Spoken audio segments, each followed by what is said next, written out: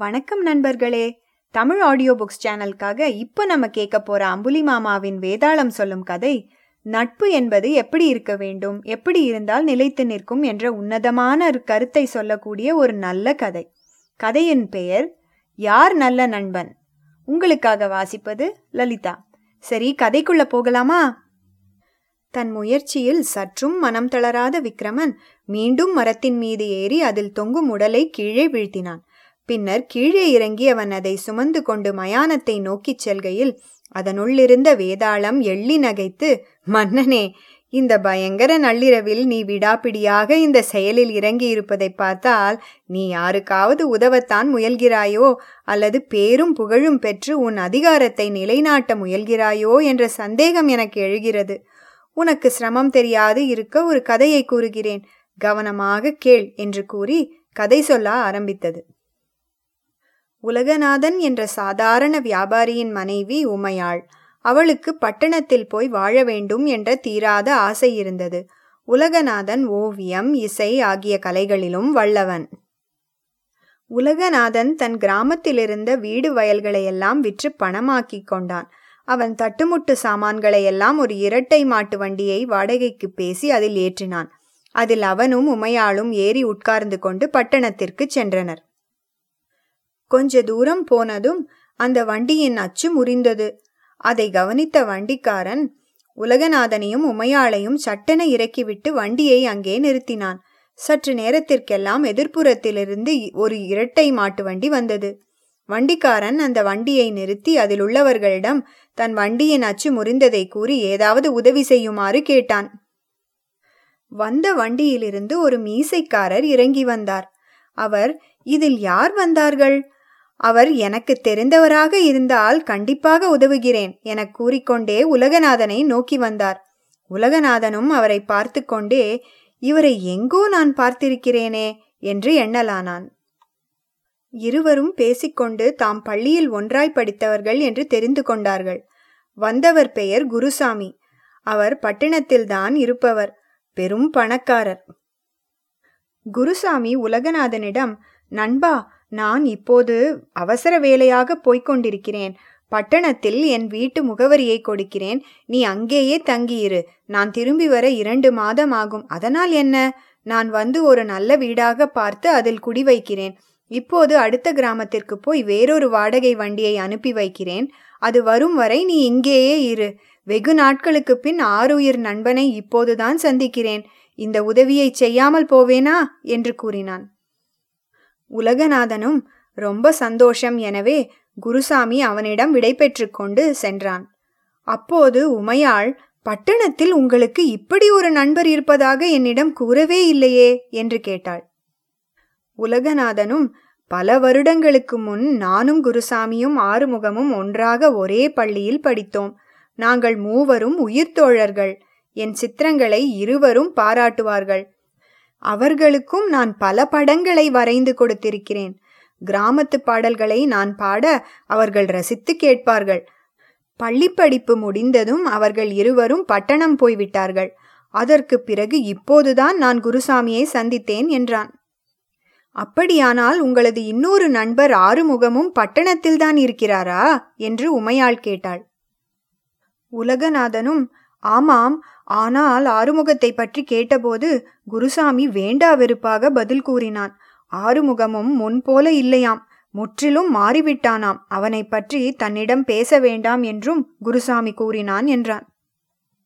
குருசாமி அனுப்பிய வண்டி வந்ததும் உலகநாதன் அதில் தன் சாமான்களை ஏற்றி தன் மனைவியோடு அதில் ஏறி உட்கார்ந்து கொண்டான். 2 நாட்களானதும் வண்டி பட்டணத்தை அடைந்தது. அது ஒரு குறுகிய சந்து வழியே போனபோது எதிரே ஒரு வண்டி வந்ததால் உலகநாதனின் வண்டி முன்னே செல்ல முடியவில்லை. வண்டிக்காரன் கீழே இறங்கி எதிரே இருந்த வண்டிக்காரனை விசாரிக்க, இது ஆறுமுகனாரனின் வண்டி. யாரும் இதை நகர சொல்ல முடியாது. நீ அவசரமாக போக வேண்டுமானால் உன் வண்டியை திருப்பிக் கொண்டு அடுத்த தெருவு வழியே போ என்றான். வண்டிக்காரன் வந்து உலகநாதனிடம் விஷயத்தை சொல்லவே உலகநாதனும் அந்த ஆறுமுகனார் யார் என்று பார்க்க சென்றான். அவன் வேறு யாரும் இல்லை, அவனது பள்ளித்தோழன் ஆறுமுகமே. நண்பர்கள் இருவரும் ஒருவரை மற்றொருவர் அடையாளம் கண்டுகொண்டு மகிழ்ச்சியுடன் பேசிக்கொண்டார்கள். அவர்களது பேச்சு குருசாமியை பற்றி போகவே ஆறுமுகம், ஆமாம், அவன் இதே ஊரில் இருக்கிறான், ஏதோ பணம் சம்பாதித்து விட்டானாயினும் என்னை போல பெரிய பணக்காரன் அல்ல, அதனால் அவனுக்கு என் மீது பொறாமைதான் என்றான். பிறகு அவன், நான் நாளை வெளிநாடு போக திட்டமிட்டேன். என் நண்பன் நீ வந்து விட்டதால் கொஞ்ச நாட்களுக்கு தள்ளி போடுகிறேன். உன்னை என் கணக்கன் சொக்கன் என் வீட்டிற்கு அழைத்து போவான் என்று கூறி சொக்கனை அழைத்து, சொக்கா, இவரை என் வீடு வரை கொண்டு போய் விட்டு வா என்று கூறி உலகநாதனோடு அனுப்பி வைத்தான். உலகநாதன் சொக்கனை அழைத்து கொண்டு தன் வண்டி நின்ற இடத்திற்கு போனான். ஆறுமுகத்தின் வண்டி முன் நகர பின்னால் உலகநாதனின் வண்டி சென்றது. சொக்கன் அதற்கு வழிகாட்டி ஆறுமுகத்தின் வீட்டு வாசலில் வண்டியை நிறுத்தச் சொன்னான். பிறகு அவன், வீட்டு வரை கொண்டு போய்விடத்தான் என் எஜமானர் சொன்னார், உங்களை இங்கே விட்டு விட்டேன், என் வேலை முடிந்து விட்டது என்று கூறி திரும்பி போய்விட்டான். அது கண்டு உலகநாதன் திகைத்து போனான். பிறகு அவன் தன் மனைவியை அழைத்து கொண்டு அந்த மாளிகைக்குள் போய் வாசல் கதவை தட்டினான். கதவை திறந்து கொண்டு ஆறுமுகத்தின் மனைவி வந்தாள். உலகநாதன் அவளிடம், நீங்கள் ஆறுமுகத்தின் மனைவிதானே என்று கேட்கவே அவளும் கடுப்புடன், ஆமாம், யார் நீங்கள், என்ன விஷயம் என்று முகத்தை சுளித்து கொண்டு கேட்டாள். உலகநாதனும், நான் ஆறுமுகத்தின் நண்பன், உங்கள் கணவர் என்னை இங்கே அனுப்பி இங்கே தங்கி இருக்க சொன்னார் என்றான். அவளோ, எனக்கு நீங்கள் யார் என்று தெரியாது, உங்களை பற்றி ஒரு தடவை கூட என் கணவர் கூறியதில்லை, முன்பின் தெரியாதவர்களுக்கெல்லாம் நான் வீட்டில் இடம் கொடுக்க முடியாது என்று கூறி கதவை படக்கென்று சாத்தினாள்.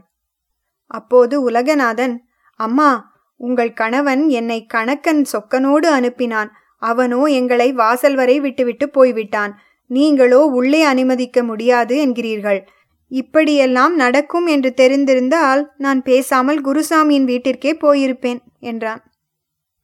அதை கேட்டு ஆறுமுகத்தின் மனைவி, என்ன சொன்னீர்கள்? குருசாமியின் பெயரை சொல்லிக்கொண்டு இந்த வீட்டிற்கு யாரும் அடியெடுத்து வைக்க முடியாது, நீங்கள் மரியாதையாக போய்விடுங்கள் என்று கூறியவாறே கதவை தாளிட்டு கொண்டு போய்விட்டாள். உமையாள் அப்போது, இதுதான் உங்கள் நண்பரின் லட்சணமா என்று கூறவே உலகநாதனும், இதோ பார், நாம் ஊரை விட்டு கிளம்பிய போது நான் எந்த நண்பனையும் நம்பி இங்கே வரவில்லை, அதனால் இரவில் சாப்பிட ஏதாவது உணவளிக்கும் கிழவி வீடு இருக்கிறதா என்று பார்க்கிறேன், அவளுக்கு பணத்தை கொடுத்துவிட்டு நன்கு சாப்பிட்டு விட்டு நிம்மதியாக இன்றிரவு அங்கேயே தூங்கலாம், நாளை நாமே ஓர் இடத்தை தேடி வாடகைக்கு எடுத்து கொள்ளலாம் என்று கூறினான். வண்டியை ஓட்டச் சொல்லி உலகநாதன் சாப்பாடு போடும் ஒரு கிழவியின் வீட்டை அடைந்தான். அவளும், இந்த ஊரில் உங்களுக்கு தெரிந்தவர்கள் யாரும் இல்லையா என கேட்க, உலகநாதனும் ஆறுமுகத்தின் பெயரை சொல்ல மனமில்லாமல், குருசாமி என்று ஒருவர் இருக்கிறார், அவர் வீடு எங்கேயோ இருக்கிறது என்றான். உடனே கிழவி, ஆ, குருசாமிக்கு தெரிந்தவரா? அப்படியானால் நானே உங்களை அவர் வீட்டில் கொண்டு போய் விடுகிறேன், அவரும் அவர் மனைவியும் மிகவும் நல்லவர்கள், தமக்கு தெரிந்தவர்கள் யாராவது என் வீட்டில் பணம் கொடுத்து சாப்பிட்டார் என்பது தெரிந்தால் அவர்கள் என்னை கோபித்துக் கொள்வார்கள், அதை தமக்கு அவமானமாகவும் அவர்கள் நினைப்பார்கள் என்றாள்.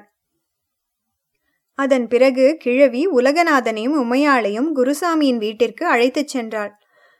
உலகநாதன் தன் பெயரை சொன்னதுமே குருசாமியின் மனைவியும், ஓ, நீங்கள் அவரது பள்ளி நண்பர் உலகநாதர் தானே, உங்களை பற்றி அவர் நிறைய சொல்லியிருக்கிறார், நீங்கள் நன்கு சித்திரங்கள் வரைவீர்கள் என்றும் நாட்டுப்பாடல்களை இனிமையாக பாடுவீர்கள் என்றும் தினமும் அவர் என்னிடம் சொல்லி மகிழ்வார், வாருங்கள், அவர் உங்களிடம் சொல்லி அனுப்பியபடி அவர் வரும் வரை இங்கே தங்கியிருங்கள் என்றாள்.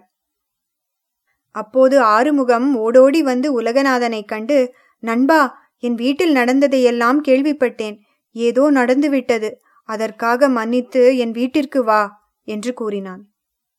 அப்போது உலகநாதன் சற்று யோசித்து, இல்லை ஆறுமுகம், நான் குருசாமியின் வீட்டிலேயே இருந்து விடுகிறேன் என்றான். ஆறுமுகம் பலமுறை தன்னை மன்னித்து தன் வீட்டிற்கு வந்து விடும்படி உலகநாதனிடம் கூறியும் அவன் அதற்கு சம்மதிக்கவில்லை. உலகநாதன் வராவிட்டால் அவனுக்கு இடைஞ்சல்கள் செய்யப்போவதாக ஆறுமுகம் மிரட்டி பார்த்தான்.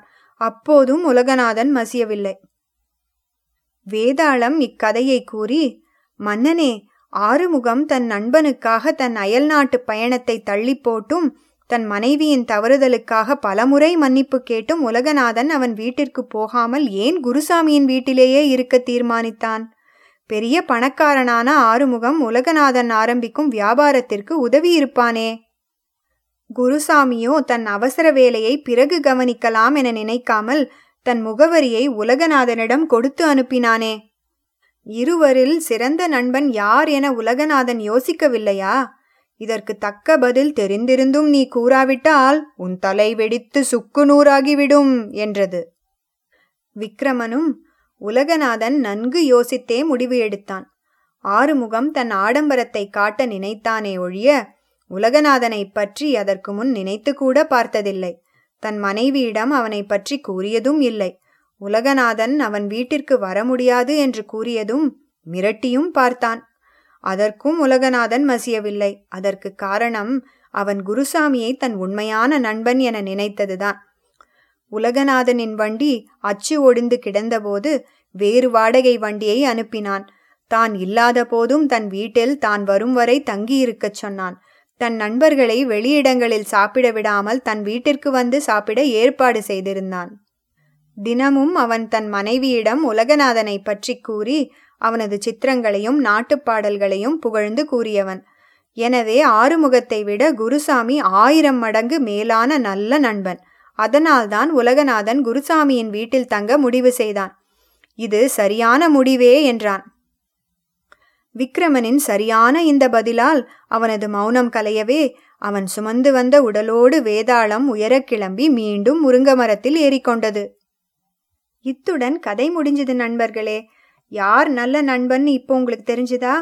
எப்படி இருந்தா ஒருத்தன் நல்ல நண்பனா இருக்க முடியுங்கிறதும் உங்களுக்கு இப்போ தெரிஞ்சிருக்கும் இல்லையா? உங்களுக்கு இந்த கதை பிடிச்சிருந்தா லைக் பண்ணுங்க, தமிழ் ஆடியோ புக்ஸ் சேனலுக்கு சப்ஸ்கிரைப் பண்ணுங்க, கூடவே அந்த பெல் பட்டனையும் அழுத்திடுங்க. நாங்கள் புது கதைகளோ நிகழ்ச்சிகளோ வெளியிடும் போது உடனுக்குடனே தெரிஞ்சுக்கலாம். அப்புறம் மறக்காம உங்க நண்பர்களோட ஷேர் பண்ணுங்க. மறுபடியும் சந்திக்கலாம். இப்படிக்கு நன்றி கூறி விடை பெறுவது லலிதா.